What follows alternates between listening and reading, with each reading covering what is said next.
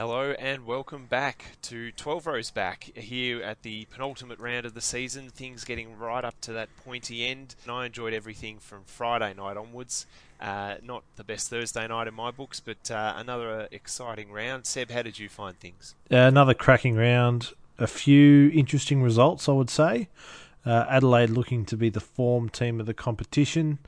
September specialists. Yeah. There's a stat in there if you want to delve into it. Plenty of teams looking forward to the end of the season. Everything's gone wrong in the west of Sydney, and teams are still fighting over each other to not get that 8th spot and start their holidays 10 days early. Yeah, there's a bit of that, isn't it? It's a bit just who's going to fall in there. I mean, we are talking right now as the last game of the round's completing, the Suns and the Pies. So we're keeping an eye on that one. But one of those rounds. I think that Saturday result was a game I just had my eyes on as a Saints fan. I know we're really clinging to that spot. I think we said in our warm up we found the Saints $1.08 to claim that last spot. But look, I'm just hoping we get that win so that we can lock that up. That makes me nervous seeing the $1.08 as a Saint or even a D's fan. I think you'll find we have to earn all of our final spots. So yeah, here's hoping. But anyway, we'll cover that later on. I think you Saints fans have been clinging on to the ladder for a while, and you were clinging on at the second rung, and you've just sort of lost a bit of grip and you've slipped down, and you're just praying you can hold on until time is right that you get to play a final. And we will get into our ladder predictor and just go through what might be the first round of the finals starting on that. What is it? Was it going to be a Wednesday or a Thursday? Are they talking? Well, I think that they'll look at the Thursday. Just what do they do? Thursday, Friday, maybe 2 on the Saturday. I think it's a Wednesday, Thursday, Friday, Saturday. All at night. Yep. I guess that's probably all fair. at night. So they all play in dewy Queensland. Well, I think Port will get a home final if they finish top 2, which looks extremely likely.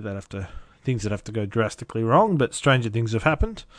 But yeah, look, a bit of good news, I guess, for one club off the top. Our man, the Jet up in Sydney, Tommy Papley, has re-signed with the Swans. Yeah, that's massive news. For a bit of context to our listeners out there, so you might be wondering what the obsession is. I mean, Papley is a great player and he's great to watch, but we do have a big Carlton following amongst our listeners, and one in particular just was confused last trade period about why you would bother trading a first round for Papley, fought tooth and nail all trade week to say why he wasn't worth getting. And we've seen this season, and we constantly bring it up, just how much of a difference he would have made to the Blues. I think we went through them a few podcasts back, and there is multiple games where he could have been the difference. So that's a blow for them. It's massive for Sydney, though. Yeah, it really is. It's good for any club to lock up those players who you've drafted and brought into the system, and they've sort of shown something. And obviously, he's shown a lot. So it's really good for clubs to sort of lock and hold on to them. There's nothing worse than like Geelong bringing in Tim Kelly, finding him in the waffle, and then after 1 year he was heavily corded, and after 2 he was out of contract. They got a good haul for him, but I'm sure right now, given where they're situated on the ladder, they'd much rather have TK running around in that side. That would be a frightful side, I think, with Kelly in the mix, given their form during the season. You throw him into the mix. Absolutely. Now, I've got a question about Papley. You might say I'm drawing a long bow with this, but I like it. Carlton's form the last couple of weeks hasn't been great. When you lose to the bottom side, the Crows, I know they're in form, but they are still the bottom side. So that loss is a stinger. Not a great loss when they win that, they're in the mix for finals. That straight up ruled them out. Still, they needed a few results to go their way, but in AFL circles, a lot of clubs will get news before it lands in the media. Yep. Do you reckon the Carlton team, the Carlton Football Club, got wind of this Papley signing a week or two ahead, and that's just knocked the wind right out of their sails this year?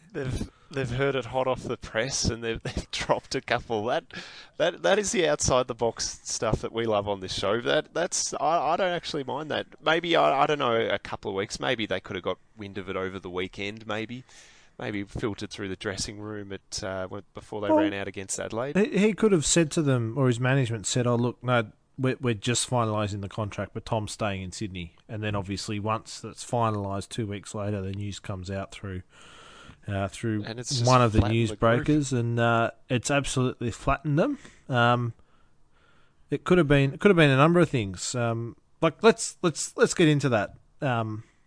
Two. Well, I mean, we should notice as well that Carlton actually played Sydney not too. I mean, the rounds. It's not like last week. It's last round. So whether or not, I don't. Papley would be the kind of bloke that would sledge, and maybe that filtered into the group from coming from post playing Sydney. There was a bit of talk there, and it's probably been on their minds. I don't know. I'm loving your theory, so I'm trying to jump on.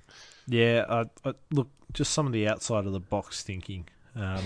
Look, stranger things have happened in AFL circles. I'm telling you that. Yeah, I wouldn't doubt that. Now, just while we're on the Blues, let's talk about this. Two of their, would you call them greats of the club, or just long-time servants? I'd probably lean towards long-time servants. Yeah, I think that's fair. So, Life members, yeah, but probably not Hall of Fame. Matty Club Cruiser Hall of Fame. and Bryce Gibbs have announced their Sorry. retirements. So, obviously, Matty Cruiser been dogged by injury for the best part of his career, and Bryce Gibbs, South Australian boy, tried to get home, couldn't quite get home. Bit like the Papley situation. Imagine if Adelaide had just coughed it up, they might have a flag. Yeah, just coughed it up. That's right. And that was, look, in terms of Gibbs, I don't think he could have walked into a worse situation at a new club with that camp and everything else going on. Well, he's got the double blow because he's also, walked into Carlton not too long after their salary cap concession gate, I guess. So he's picked two clubs on their lowest ebb. So I was watching the end of that game, and obviously Bryce Gibbs' last game at AFL footy, and what do you know, Mark Murphy and Cade Simpson carried him off the ground, both wearing their obviously Carlton strips. Bryce having a long history at Carlton, but an Adelaide player now. How did that strike you? Yeah, look, it was odd seeing the double. I think we've seen other teams do it where they do have the connection, and you usually get one each. I think it was a bit of a statement about where he's at with the Crows, that there wasn't really anyone that they could throw in there, and they've gone the two Blues. Whether or not the Blues just jumped at it, but I think it was puzzling to me that they went the double. I think it made his standing with the Crows a little bit. It took away from that, so it just said he was a Blue. That was the statement that was made. So I'm not sure. I mean, the Crows are obviously happy with it because it happened, but it was odd. It was very odd. What did you think? Yeah, he was never a Crow, was he? Nah. He was always a Blue. Always a Blue. Went out, played his last couple of years out there, 500k a year. Thank you very much for the chocolates. I'm done. Carry me off, Blues. And ironically, he probably wanted nothing more when he started his career to go and play for the Crows. Yeah, exactly. He was a South Australian boy, but it just didn't happen. I thought it was odd, and then I did some research, and it wasn't that long ago that James Kelly was chaired off in an Essendon jumper with Joel Selwood, and don't know who there was an Essendon player on the other side. Don't know, it might have been Heppel. Yeah. But I still thought that was odd because Selwood to me has been the ultimate competitor of once you cross the white line, Yeah, that's right. it. I'll go you as hard as I can, and I would have thought that same applied to you across the line the other way. But obviously they're great mates, and I think it's good to be able to do it. And to not have that footy all-consuming your life. And people probably forget because supporters hate other clubs so much. Players are all friends. Like, they're work colleagues, effectively. To put it in a term you might understand. And, like, you might see people working in another company, but you can be friends with them because you've got some common ground. So the players are all friends. And given Bryce spent, 95% of his career in a Blues jumper, it was fitting to see him carried off like that. Yeah, look, great career from Bryce, but a bit of a what caught our eye, I think, that last one. So we were talking about this before the show, and did they actually reach their full potential? Is the question, and I think it's a really hard thing to assess because where you get drafted and where you play a footy matters so much Yeah. in the current day. And look at all the talent that's gone to the Gold Coast, and so many of them they were going to be great. They were going to be this, they were going to be that. I think Jager O'Meara was going to win a Brownlow one day. They've been talked up. They've been spruiked, and I couldn't think of a worse situation to go and play in the Gold Coast. So I'd give him a little pass. Cruz has been hit by injury, so from what I understand, I don't think he could have done anything more. So I would say he got the most out of his career, and just injury absolutely. didn't go his way. Yeah, that's right. I think, freak injuries. He had some freak injuries over the journey. I think you can correct me on this, he played about 189 games. So that's a fair career by, your average AFL standard. And I guess, like you say, the pick one really just muddies the water. If these two are pick 10s, then it's great careers. But it's just that number one, probably being Carlton number ones as well. What about? I mean, this is what about? Sorry. What about Carlton? No, I'm saying that. Well, they've got. We talked about last week with the Big Four. They do get that big media following. So some clubs that get number one picks, obviously they get drummed up more. Your sort of saviour type picks, save the club type picks. That was definitely Cruiser and Gibbs. They were the future of the Blues. So they just copped undue heat. I mean, like we said off the top, I think they go down as club greats, life members. Club Hall of Fame, I don't know, and that's probably about that's where you leave it. I think. I don't think either was all Australian, if I'm not mistaken. I wouldn't have thought either of them got there. They would have been close, I reckon. Yeah, a couple of years in there, but I don't think they would have got there. Correct us if we're wrong. We don't spend too much time researching Carlton. We just like sinking the boots in. Fair. That was an interesting point you made about them being hailed as a saviour. So I would say as a St Kilda supporter, you've got a lot of experience in getting that number one pick and having a saviour. Oh, yeah. As a North Melbourne supporter, we've never had one. Not in our history have we had the first pick in the draft. Yeah, there you go. We'll get to the section later on. I mean, if results go a certain way, you could have one this year, but we'll get to that. But we can get to that, and we still won't have the first pick because it's a bloody compromised draft. Yeah, and true. There'll be an academy pick, and that'll be pick 2. Yeah, that's fair. But look, it is the interesting point. The saviour, I guess, of the club. I mean, some clubs, not all number ones are the saviour. You sort of picture Essendon when they dropped down and they got Andy McGrath. I wouldn't say he was a saviour. He was just a great pickup that they got just because of that.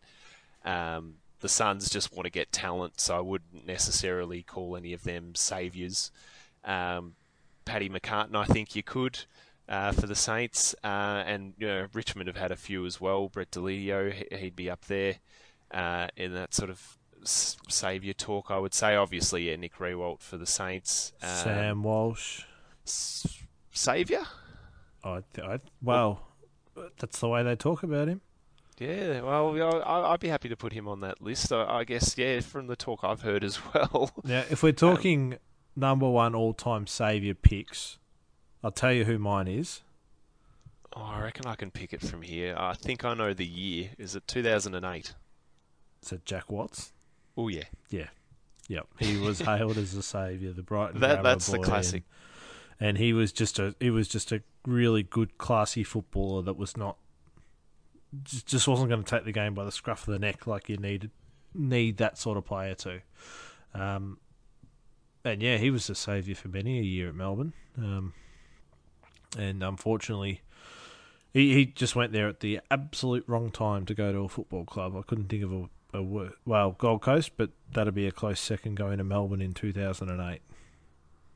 I know, as a key forward as well. I mean, we'll never know, but I would love it if he, and it wouldn't have happened, but if he slipped and he was a sleeper in the 50s, what kind of career he would have had, because I think that he would have reached a bit more potential because he wouldn't have been under as much scrutiny. But back on Cruiser and Gibbs. I think great careers. I did say before we came in, I didn't want to pot them on the way out because I think they've been great players. Particularly, I think a shout out to the ruckman Cruiser. I think his best was pushing those. Well, I'm not going to say he was elite, but he was pushing those elite ruckmen in the comp at his very best. But we just didn't see it, for a whole season or two. It was in patches or in parts of games. And look, that's a sad one for the Blues. But I think they could be happy with his career at number one. And same with Gibbs. I think consistent Bryce Gibbs was. I think you could lock him down for 20 plus possessions every week. Had his damaging moments, but look, great careers. Moving on to our next point, and I might be going early. I don't know if I usually get into Tom Takes Aim this early into a podcast, but I don't even know if I want to go here, but I'm just going to go here anyway. I've got a club in mind, and I've got their fans in mind as well for this week's Tom Takes Aim. So you'll definitely remember, Seb. End of round 2, a certain football club had beaten the Saints and beaten the Giants. And they were talking so much about how good this season was going to be. I'm talking about Roos fans.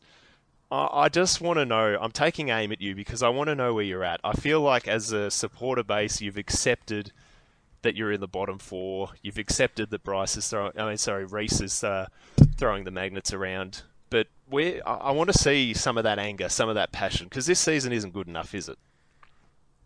In what sense? Start of the year, would you be happy to have seen this season? Well, I want to know what happened in the... you can represent the Roos supporter base here, but what's happened between we're going high on the ladder, we're pushing finals, we're going in the 8 to now? Just where did the season wear you down? Where did you sort of realise, it's just not happening this year? Well, look, we started off... We played one game against the Saints when we really played one good quarter of football. And that was enough. Yeah. And then coronavirus hit and the season was called off for 3 months. And then we came back and we beat the Giants. And for full transparency, at that point I thought we could win the grand final. No, you're honest. That's just what I'm getting into, because the hopes were high at that point, and I'm just trying to fill in the blanks. I know obviously you lost a lot of games, but just where it sort of started to... I mean, this... and you, by the way, for our listeners, I've sprung this on Seb, so, take your time. But I'm thinking, I'm just wondering where it all changed, I guess. What moment... Was there a moment? Well, I wouldn't say there's a specific moment. Have you seen the injury ladder this year? No, I give that a run. And you've got some fair players on that list. Do you know who's top of most games lost to their best 22 through injury? It's North Melbourne. North Melbourne. Yeah. So injuries are going to hit hard, and they're going to hit harder when you're playing a short season, condensed rounds. You're not taking your full 40 up to the Gold Coast. You're only taking 32. For the last 7 years, when we were playing in preliminary finals, we were told the list doesn't have enough talent. And instead of going back to the draft and sitting at the bottom to get the talent, we ploughed through and kept trying to win games of football. And we've done pretty well. We haven't had the ultimate success, but if you look back over the last 12 years, you've got Hawthorn, Sydney and Geelong. And that is... Sydney probably only won... I'm going back to 2005 with that. But throw Sydney West Coast in, you go back to 2005. I reckon that's 8 or 9 flags. 4 plus 3 plus 2... 11 flags out of those 4 clubs. So not many other clubs have really done much. And we had one bad year where we lost so many games by under a kick. We drafted a kid, Luke Davies-Uniacke, who is an absolute star. Chris Judd-like is the talk around town, not from me. No, look, I'll give you that. He had talk like that when he came out of draft night, so it's good to see some of that potential coming through. And now we're going to have pick 2, maybe down to pick 3 with a compromised draft. We're going to have pick 10 down to 11, thanks to Melbourne. Thank you, Yep. Melbourne. It's very nice to have. We're going to inject some more talent in, and we're just going to keep going. We had 5 rising stars last year. Yeah, well, Bailey that Scott, was the Nick hype. Larkey. Who else have we have? We've had Curtis Scott. Taylor this year. Taron Thomas. Like, we've got all these great kids under 22. We haven't got many in the 22 to 26, 7 bracket that are really good. And then we've got a few top ends. Higgins, we've got Cunnington, Goldstein. That's all I'd have in our top end. I honestly believe our captain lets us down and shouldn't be captain of the club. I don't think he's good enough as a league footballer. There's a scoop. I know that personally from you, but look, that's probably a fair call. Full disclosure, let's walk back to 2014. Zeeble had been in the system. Yeah, he was part of the same class as Nadanui and Yeah, Watts. I was going to say 2008. 5-6 years. We had Andrew Swallow, our captain. We had an out-and-out star in Ben Cunnington coming into the league, and we had Zeeble. They all did the same thing. They went in hard, in and under players, got the ball out. Zeeble had the currency because he was considered as a high pick and was really good. And the club saw him as a future captain, which turned out to be true. So we kept him on, and he's now captain. And let's just say, if he was kicking the ball from a boat, he couldn't hit water. That's a fact. If you've watched him play, watch him kick. He will either turn and kick long as far as he can, most likely to the opposition, or he'll try and do a little dinky one inboard and miss it. He's a good shot for goal. That's great, but Well, that was the thing when you were talking about those names, your Zeeble v Cunnington sort of debate. I think Zeeble showed he had a bit of goal kicking nous in him, particularly over Cunnington, who was probably a bit more harder. But I mean that brings the fans in when you can win your own ball and kick a goal. So that probably put him ahead, I guess, in most people's eyes. But yeah, just that. If Cunnington played for the Bombers leadership. or the Blues or Collingwood, he'd be talked about as one of the top 10 mids in the comp consistently.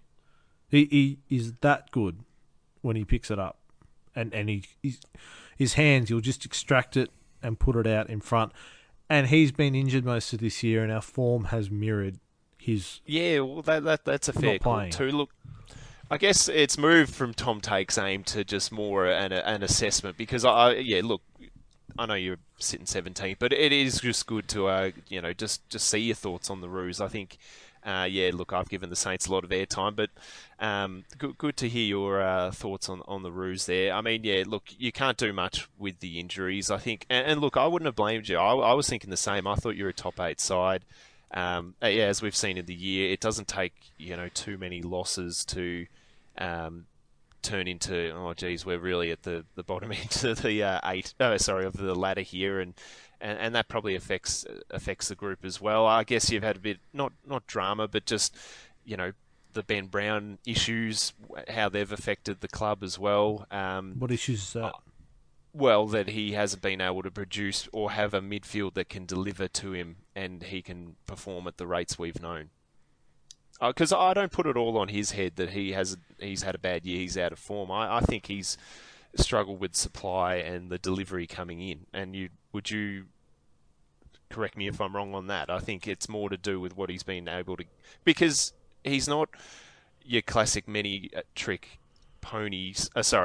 he's more of your one-trick pony, mark lead up type, and you need good delivery for that. So I'm saying this year, I guess that's affected what his on-field form's been able to reach. So he's had 10 bad games this year? Yeah, you tell me. I'm not sure how many he played, but he hasn't played the last 5 or 6, I reckon.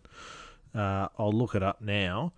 You're aware over the 3 years prior he kicked 60 plus? Yeah, absolutely. Leading goal kicker in that period. So, which is why he's in this limelight. But are players allowed bad games, or is that gone now? If you have a bad run of games, let's get rid of him. No, I don't agree with that because I think you should keep him. But I am interested as to why. I think Jeremy Cameron's had an average year too. He's gone from being Coleman to thereabouts. But I guess he's not copping the same level of heat as a Ben Brown. So I'm just interested in just what that's done. I don't know if it's. I can't say where who in the media particularly, but there's been media heat on him, and whether or not it's filtered into your group a little bit.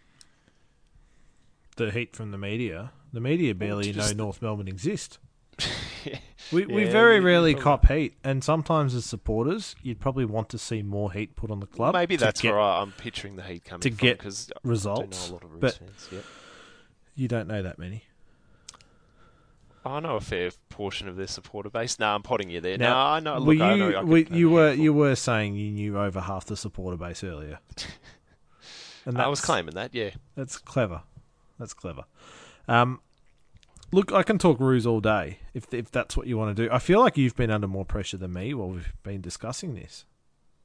Well, look, for the listeners out there, I just wanted us to talk Roos today. I think it was more Tom Take's aim. Let's put the Roos on the table because, I mean, we try and cover every club, and sometimes I think, given you're a Roo, I'm a Saint, sometimes we sort of think, oh, let's just mix up for listeners. But I think this is a classic case where we wanted to hear from you and your thoughts on the Roos. So, look, you've been honest, so I can't.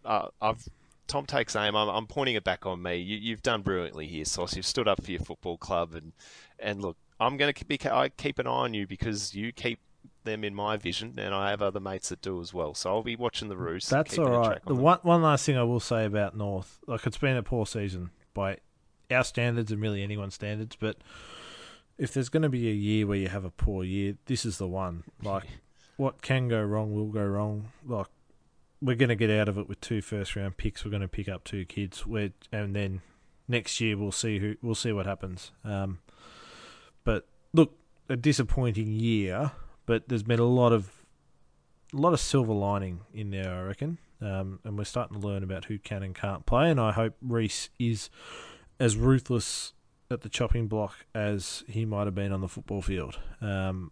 Because I think the club needs someone to come in and shake it up. But that is... Look, we'll see what happens trade week. Trade week, this is the place to be. Good. We're going to give you breaking news probably 1 to 2 days after it happens because we're a podcast format, not live.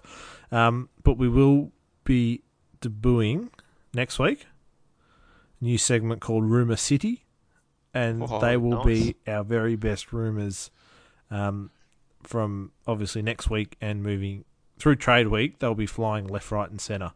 And for the listeners, Tom, do you remember a few years ago when you asked me, because I'm known to have the odd rumour here or there that sounds very outlandish, and you said, "Can you come up with some come on? rumours over the What have you years?" got? I haven't heard much from you." And this was, I think we just started trade week, and you were looking for one, and I just looked at you square in the face and said, "Oh, Mitchell to West Coast," and I think you thought it was Tom Mitchell. I think at the time. And I think said, so. No. Sam Mitchell from Hawthorn will go to West Coast. And you didn't believe me. You owe me I didn't. you owe me a Bundy and Coke for that, and I'm still I waiting. certainly did. But we're gonna go into a few rumours as trade period heats up, and every club's interested in who's going where and what. So that is all coming up next week. One thing, and this sort of gets brought up a little bit every year, but I think the AFL should have actually decided to try it this year. Is having a Premier League style round for the last round and playing every game at the same time. So the standings are impacted all at once and things are just happening all over the place. Am I right in saying that? That's how it works? Yeah, that's right. So just for the listeners there, the example I could think of where it was at its absolute peak was Premier League season 2011/12. Manchester United, Man City, both jostling for the top. It legit was each goal in whatever game it was affected the other. Man City put a couple in injury time and won the title. It was the most crazy finish. I was lucky enough to be up on the couch at 2 a.m. watching the screens flick back from each game, and it was one of the great finishes to the year. I know not as much emphasis on the one time, but I know in the NFL as well with their sort of Sunday format and East and West Coast that they get big slabs of matches all done at the same time that affects results too. So I'm just wondering if it would work and why, they haven't tried it, especially in this year when it's been such an experimental year. We just saw actually last week the game's locked in for 7:30 for our Victorian viewers, and funnily enough, it's actually in 5 different slots across the country. But anyway, I'm digressing. But just why they didn't give it a crack this year. I guess the Super Round. Well, firstly, they don't need to because they have a bye the following week. So the amount of rest teams get leading up to finals doesn't matter. Everyone's getting your 9-10 day breaks, which, as I said earlier, that was definitely going to happen. That's Gill's baby, and that is here to stay. Made that clear. Look, they could have taken a chance on it, but what drives the game is the TV ratings, and they cannot get TV ratings of 9 games all at once because you can only watch probably 3 max in a household. So they need to get the ratings and the ad time across the 9 different slots, and they could certainly change it up and play 3 or 4 on the Saturday afternoon where... Yeah, that was going to be my other point. I guess I agree with you on the 9 games at once. That's... I mean, we're not accustomed to that as well. But when we talk the Premier League, that's part of their competition, a bit of the fabric of the competition. So we're not used to that. But I guess not our generation, but earlier than that, most footy was played on a Saturday, so it's not foreign to the sport. But I'm with you that maybe some sort of Super Saturday could be the go. I probably got my Saints hat on if I'm being honest, because I know we're playing on Friday night and we're going to have to wait all weekend to see the outcome of games. Whereas, imagine that Saturday afternoon, you've got the Saints Giants playing, Dons v Demons are going, and Freo and the Bulldogs and Collingwood and Power. All those games are really for that fall into the bottom part of the 8. 5 teams for 3 spots or something, or whatever it is. So. That would be amazing to see how that would go. The live ladder would be getting a run. It would be this affecting this. Can you imagine the last quarter if all those games were close? So I think they might have missed a Super Saturday opportunity, but look, I can't argue that all 9's probably excessive. But I definitely think it's a missed opportunity. This, particularly, as we said, this year with the experimental sort of nature that we've sort of seen with a couple of other things that they've tried. Yeah, you can look at it as a missed opportunity, most definitely. Here's one thing to think about. What's the one thing the AFL have been trying to drive in through the media for the last 10 years? Oh, good question. It's the constant AFL news cycle, 365 days a year. Having all that drama in a 1 hour window does not fit their MO. What they really want is that drama to start on Friday night when the Giants roll the Saints, and now the Saints' position's in jeopardy. I'm just giving you the example. And now we've got all Saturday morning, all those shows can talk about, have the Saints missed a trick? And then you come through and the Bombers will roll the Demons, announce, the Demons, and they can just talk and talk and talk and talk and go right through it and analyse it to death. And then that's how the AFL media cycle works. And that's another reason I think why they didn't really want to go down this path. Yeah. Oh, well, this is to digress. Do you think? That's built into our game that we do like it one game at a time. Do we? Are we? I look at the NFL where they've got crazy amounts of games on at the same time. Yet I know the market's bigger. That's probably the main reason. But I guess are we behind the times doing it that way? Do you think? Well, the NFL has this thing called integrity. So teams play on Sunday. Every team plays on Sunday. If you play on a Monday or a Thursday, as is becoming popular for networks, you get shorter breaks, but you get the prime time slot. So you cop it to get your team out there. Otherwise, you're playing off the same amount of days as everyone else. And most of the time, when you're playing the Thursday nights, they try and factor your bye in before or after it to give you more rest. The AFL, with their fixture, has no sense of integrity, and it is purely a ratings grab. And that's fine. Yeah. Come out and say that is what it is. Do not try and tell us it is a fixture, it's a draw, it's designed for evenness, because it hasn't been that way for years, and they're making absolutely no steps towards going back to that. Yeah, look, I fully agree with you there. It speaks for itself. So, Look, I'm happy to leave that one. Maybe we'll see what eventuates out there. But I think, yeah, I guess money and the issues we've covered there. Sorry, so I'll cut this bit. I've lost it there. But It'd be um, fantastic to see. It would be yeah, fantastic to see 5 games on at once. You're at the G watching your team live, and up there they've got the scores of the other two. 2 or 3 games going on, and you're just watching it.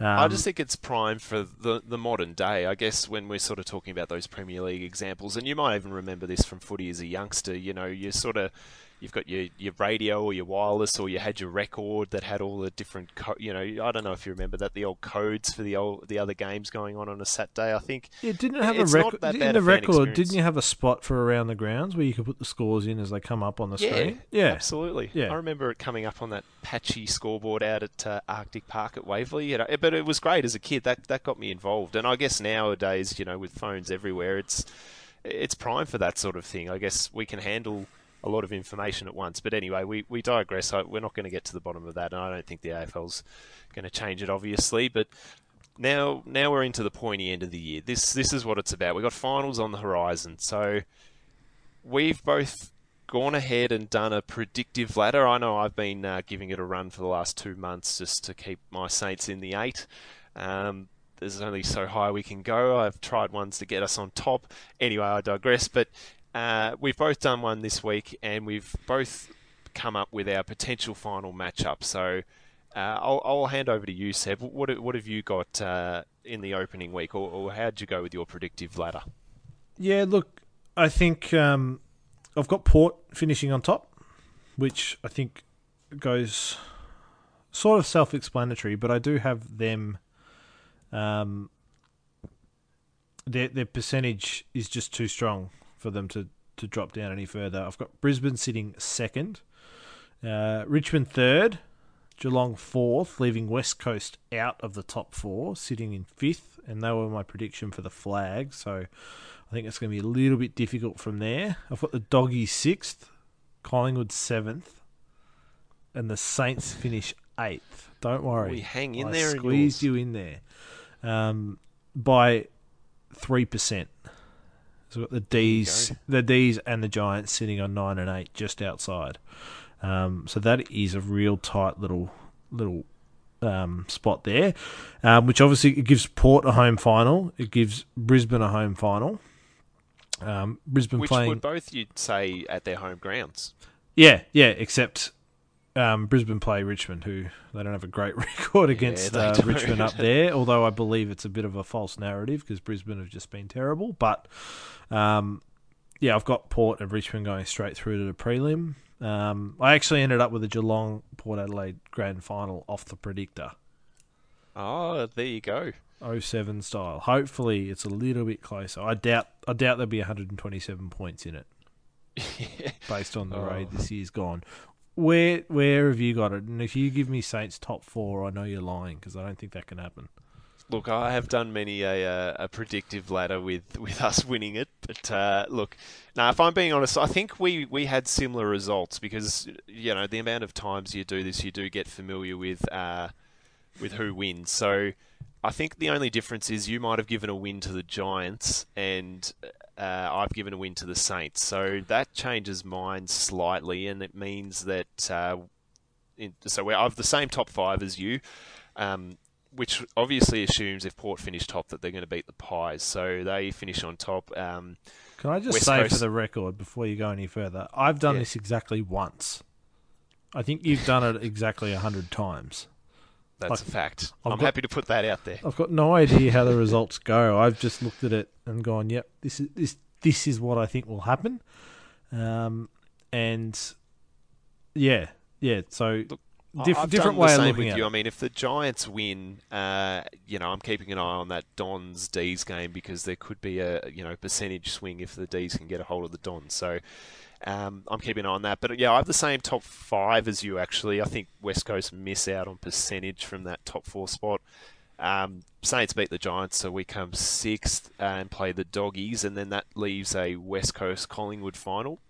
Elimination final, which we've seen. That's a pretty common final, that one, actually. They seem to meet in the finals. So then, look, being honest, I've done my predicted all the way through. Had to hold myself back from giving it to the Saints, but I've gone a Port Adelaide Richmond grand final under what I've got. So I think we're both on the Tigers, but just who they play in that big one. But No, yeah, look. I had the Power playing Geelong. Oh, sorry, Power. So I've got the Power in there too, but I think the Tigers might get up there. Given my, if you follow my finals track, you'll find the Tigers play the Cats in another prelim, and I just after the weekend, and we might get to it, but the form of the Cats. So I did have the Saints winning one. We might sneak one over the Dogs, but that could be my one eye showing there. But look, we're not far off. So I mean. Power lines, Richmond, Geelong. Yeah, I mean, where did you have West Coast dropping out? Do they get through an elimination, whoever they play? Well, I had them playing the Saints, and I had them based on No, that's Thursday fair. just gone. I had them accounting for you very easily. Where do they play that home final? Yeah, that's a tricky one. You could you sneak that one over in WA? Well, Are they gonna get a I home don't think final? they can because of the quarantine. Teams will have to quarantine for too long, so they won't be allowed to play thanks to the Premier. Sort of cost them having a grand final, but that's a story for another day. So I think West Coast will get the choice of where they want to play it, being Yep. any of the states that allow them to play finals, and they've got a good record at Adelaide Oval, so I think you could see it being played there. Couple of finals at the Adelaide Oval. They wouldn't mind that. Yeah, that's an interesting one. I guess. I mean, I'm interested because we had the same matchup. So we both had the Tigers beating the Lions, obviously up there at the Gabba. I know you mentioned the narrative before, but can't trust the Lions. I mean, Harris Andrews and his hamstring concerns me. Yeah, I did, and look, it's going to be Dewey, and that just suits Richmond's game style. And it's just unfortunate it is what it is, playing them all up in Brisbane. But I think the long-term impact of playing them up in Brisbane will be fantastic for growth of the game up there, so well worthwhile. But yeah, I had Port and Richmond going straight through the prelims, and then the Geelong and Brisbane being the other two top four sides, playing off against the opposite team in the prelims, except I had Geelong getting through because I don't think Richmond have been that great. I just think they've been more consistent across the board. And maybe I don't know, maybe I just don't like the Tigers, some might say. And that's fair. We should say as well that we did hold off until I can see now that the Pies have saluted over the Sun, so that did come into our thinking in case there was a little slip of the tail there. But the Pies have got the job done, and they're currently getting themselves into a nice little spot in the 8. So there's that. But I want to move on to our mailbag. So I might hand it over to you actually, if you want to take the mailbag, given the content. Yeah, look, this Or mailbag given the this week it came in via Twitter from a gentleman named Kieran, who suggested that Geelong have been getting away far too often. Geelong have been getting a free ride far too often, and there are far too many supporters out in the Western Districts carrying on, and they don't seem to cop any flack for it.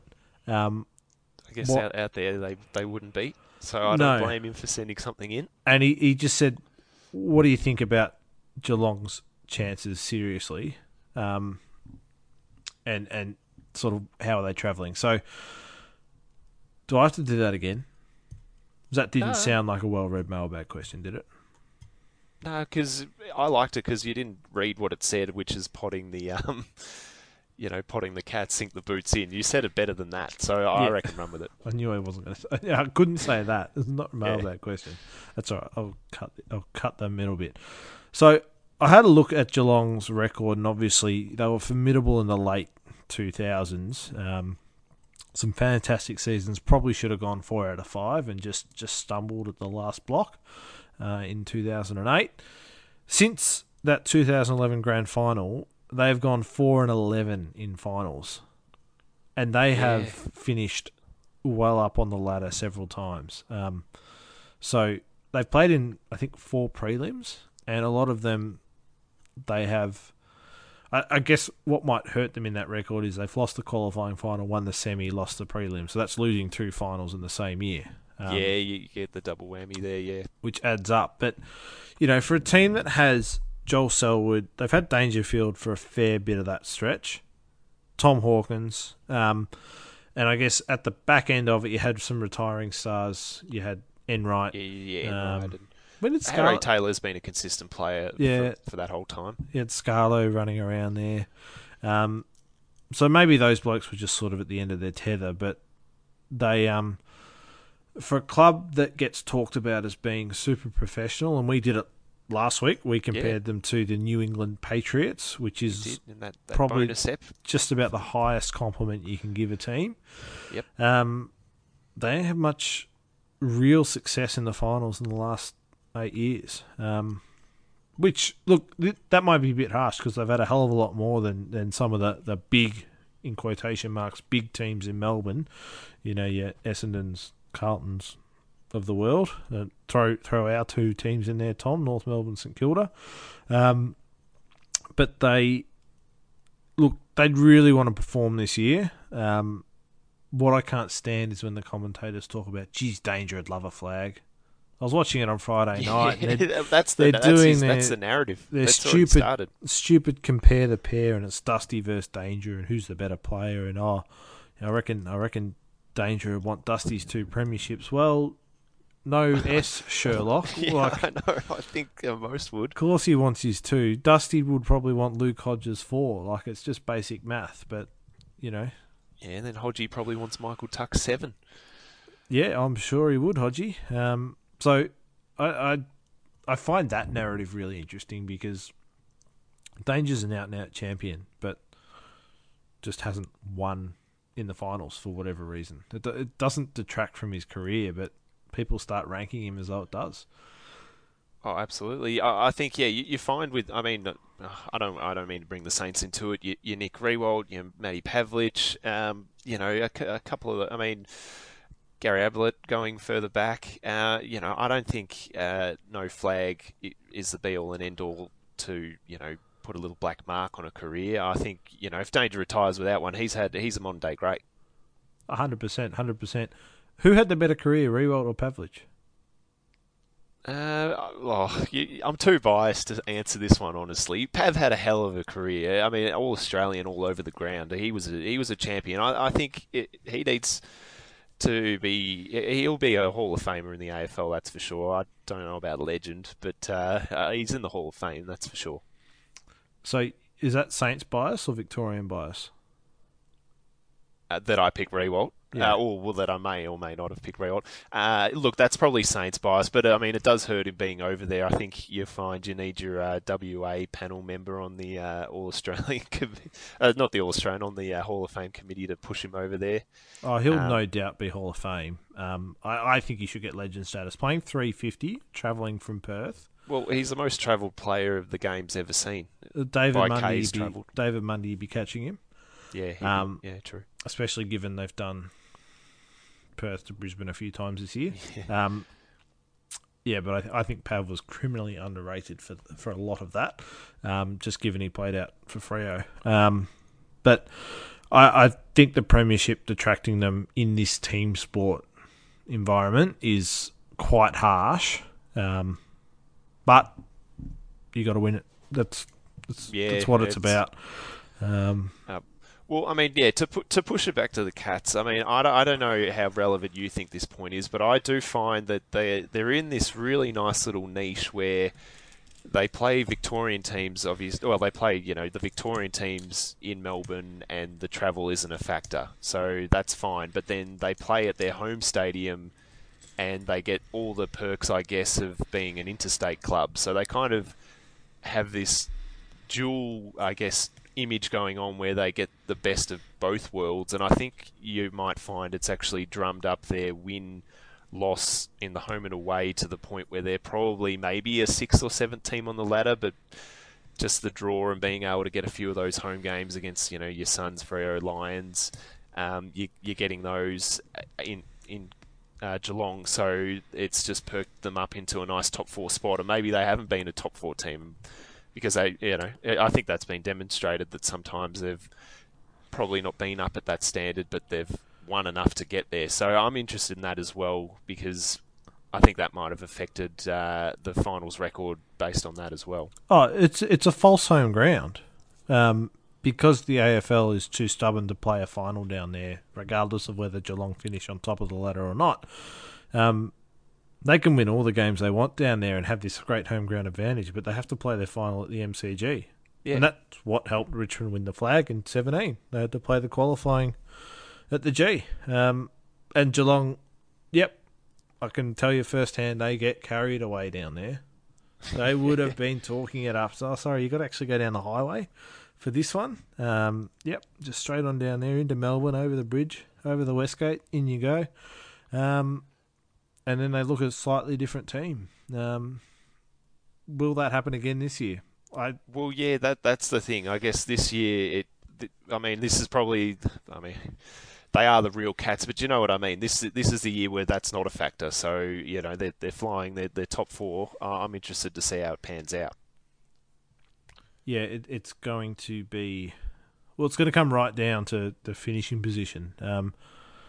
I think if the Geelong had their way, and they would never say this, they'd love to play Brisbane. They'd hate to play Richmond, and then Port Adelaide and West Coast. They probably fancy themselves. They probably fancy themselves against Port, given. Yeah, I can picture them at wherever that is. Probably likely the Adelaide Oval. I think they've gone and beaten the Power there numerous times, so that doesn't scare them. But maybe the trip to WA. Oh, well, I guess they won't be going to WA actually. No, so scratch that. But I think the Eagles match up well against them, so they're probably not looking forward if that's a potential matchup. Yeah, it would just be interesting where that matchup comes. Just based on ladder position, it'd have to be in the second round of the finals with semi. One of them losing, whoever finished in the top four, which I think will be Geelong. One of them losing and then playing off the week after. But for my reference and for the listeners' reference, Victorian team home finals all at the Gabba.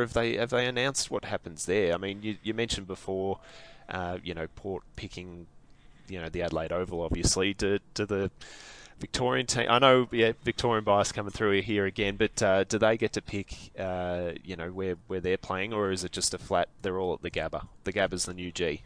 I think they will be at the Gabba, partly because of travel. But I've read somewhere, and look, this will all come out when the AFL's ready to tell us, but West Coast may get to pick where they have their final, and it's got to be in one of the states that allows football. Put my North Melbourne hat on, I was wondering if we made it, would we be allowed to pick Tassie if we got the Tasmanian government on board? That'd be a great bit of. I'd be interested to see how that would pan out. I can tell you, it wouldn't pan story. out. It certainly wouldn't happen. But I think they'll all be at the G. The G, and by the G you mean Gabba. Yeah, good save. But look, we'll find out when the AFL's ready to tell us. And that's the way it goes, isn't it? I guess we hear. I mean, they announced it was in at the Gabba, but we didn't get the time till last week. So as we mentioned before, it is that media cycle that they have really got their fingerprints all over. I've got a stat of the week for you. Magnificent! It's probably not one of my best, but I thought it was an interesting one. So tonight's Collingwood versus Gold Coast game, Scott Pendlebury has had his first no disposal quarter since 2009. So, and he was injured that day. So if you don't want to go that one, I'll give you one in 2006 when he would have been a mere pup coming up through the ranks. So it's a long time between drinks, and you don't often see Pendles go touchless. So I think you'll find that might have. I mean, when Pendles is up, the Pies are up. So I mean, the Suns put up a fight and had their noses in front, but I think Pendles might have kicked on after that disposalist quarter. But I thought, I'll point out that as a rarity in our game. Did they tag him, the Suns? It's a compliment to him if they did. I can't imagine they would have. You reckon he's that far gone? No, I think they've got others in that midfield that they'd probably look at first. I mean, that's sort of Pendles has been able to, I guess, find his own footy, so I don't blame them if they did. But I think maybe Trelaw came back. Taylor Adams, he's underrated. I think you might find they jump across to those two, and Pendle seems to get off the chain, which is probably what Collingwood want. So I might have to catch the vision of that one and see exactly what went down with the tagging. But yeah, I'm surprised with that from Pendles. I just thought I'd ask because, yeah, you don't often hear of him. I've seen him have quiet games, but to go touchless for a quarter is something you don't see. Well, obviously you haven't seen it since 2000 and what was it? Yeah, 2009 or 6, depending on which way you want to take. All right, I've got a stat for you, Tom, and I've had to venture outside of the AFL world for this one. I like when you pull a stat. Now, and outside the AFL world. Yeah, we've had to go outside. I didn't see too many statistical anomalies in the AFL this weekend that were of much interest. But just going across the Nullarbor, which is probably the wrong direction, but over to the US where the NFL kicked off this morning. It's a long flight if you go that way, yeah. We had Cam Newton, your man, his yes. first start for the Patriots. He set the single-game rushing record for a quarterback for the New England Patriots today in his first game. Look, I'm not surprised because that's his game, and they wouldn't have done too much running with Brady in there, I don't think. Well, his rushing total today eclipsed 2 full seasons of Tom Brady. That's just what he does. He breaks records, old Cam. Oh, I love it. That is magnificent. And just for our listeners, if they tuned into our NFL bonus episode there, how did Brady go for the Buccaneers today? Do he look his age, or was he looking young and chipper in the Tampa Bay uniform? Look, I would say the lack of preseason really affected the Tampa Bay Buccaneers. He played a bit like his predecessor out there, Jameis Winston. He turned it over 3 times. Couldn't really get the ball moving. Couldn't find Mike Evans to save his life until a late touchdown. But that's the NFL. Sense of urgency. They'll come back next Sunday and do it all again. Yeah, that's it. One for, I guess, as well, seeing the opening of the LA Rams Stadium. That's a stadium, that one. If Marvel want to pinch any ideas, go and have a look at that one, I think, with that scoreboard in the, that big field long and covering all parts of the ground. It's a pretty impressive SoFi Stadium, if I'm not wrong. Yeah, $5 billion that cost. Now, if you do a value comparison, didn't the AFL just buy Marvel Stadium for $1? Well, that was the deal. I think they went early. That was the deal. That was the deal. It was $20.25 for $1, but they went. I think it was only like last year or maybe the year before, and I think it was 200 mil or something like that. But yeah, that was the deal. The handshake deal, $1. That's not bad. Yeah, $5 billion in LA. That's $5 billion US is probably what, $7 billion Australian. Yeah, that's a lot of money. Just for reference, too, in 2000 we paid $460 million for what was Colonial at the time. So that just sort of shows you the level of commitment there. Yeah, I think that they build stadiums over there and they get a Super Bowl, so it's all part of it over there, which we don't have. So we can get into that in another week. But the AFL, the grand finals played at the MCG every year. Yeah, you could build that stadium in Melbourne. Sorry, it's at the MCG. Exactly. Yeah, it wouldn't change it. Now I'm over to a segment I think you've been looking forward to, the upset of the week. You saluted. I'm not sure if the intros I've seen to have been doing a lot of the intros where you've picked it up. So you did it this week. You picked the Tigers, which was a great tip. You were sitting pretty. I know the Cats made a little late run, but you were sitting pretty for most of that night. So what'd you get? You got 220? 225. 225. So that puts me ahead. I've had 3 correct tips to your 2. You're on a roll. 7.45 points to your 6.1. So it is anyone's game. But it brings us into the last game of the round. Sorry, the last round of the year. Correct me if I'm wrong. We did say we weren't doing this for finals, so this is the last chance. This is the last game of the round, winner take all sort of stuff. No, I'm still happy to roll through it for finals. Okay. The grand final we can't do it. Yeah. All right. Okay, so not over. Well, as our reigning champion, you can hit off first. Yeah, I'm getting used to this seat. Very comfortable. Yeah. Very comfortable. Oh, Now, geez. I'm going to throw one at you, and I don't have odds for it, so we're going to have to get them when they go up. Collingwood will beat Port Adelaide next Monday. It's next Monday, so we'll be waiting for that one. That's actually not too bad. I'm looking through the rest. We spoke about North. I think the season's long done. West Coast are playing for a little bit more. I mean, 850 was tempting. Saints Giants. Oh, it's probably a little too close, that one. By all means, you can have GWS at 210. By all means, tip GWS. For 210. No, it wouldn't feel right. Can we trust the Bombers? I don't know. Adelaide, I think, 415's probably unders for them. I know it's at the Adelaide Oval, them playing Richmond. I think, get on the Tigers there. Richmond have got top 4 in their sights. They're get not on the dropping Tigers there. Carlton aren't in great form. I think they've joined the season's all done brigade.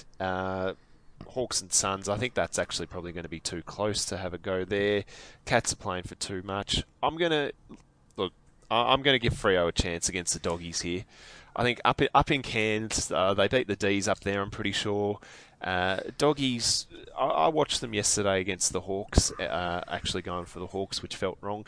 But they were good, but they weren't great. They've still got to work some kinks out. I think there might be a little chance for Freo to say, look out for us next year, and they might make a bit of a statement, I think. So I'm going to go the Dockers at 281. Yep, you can have the Dockers at 280. I might need that one. We'll pencil that in. That's excellent. They are, they're winners. Just have some faith in us. That about wraps it up. One for the listeners to go out on. Seb and I have turned up to record this, and it wasn't pre-planned, but we've both turned up wearing our Hampton Rovers hoodies without even planning it. So that just that's a little shout out for the great club Hampton Rovers there. But keep an eye out for that last round. Do your predictive ladders out there, listeners, and send them through. We're happy to take your feedback, and obviously get on our mailbag, 12rowsback@gmail.com. We want to hear from you, particularly as we get towards the grand final. So I'll be keeping an eye on the results. Hopefully I'll be sitting pretty on Friday. Seb, your thoughts as we leave? No, stay safe, everyone. Look out for us on Twitter. We will be live tweeting through the last round, particularly through the finals, with some of our thoughts, interesting, crazy, and out there theories as well. And trade rumours next week.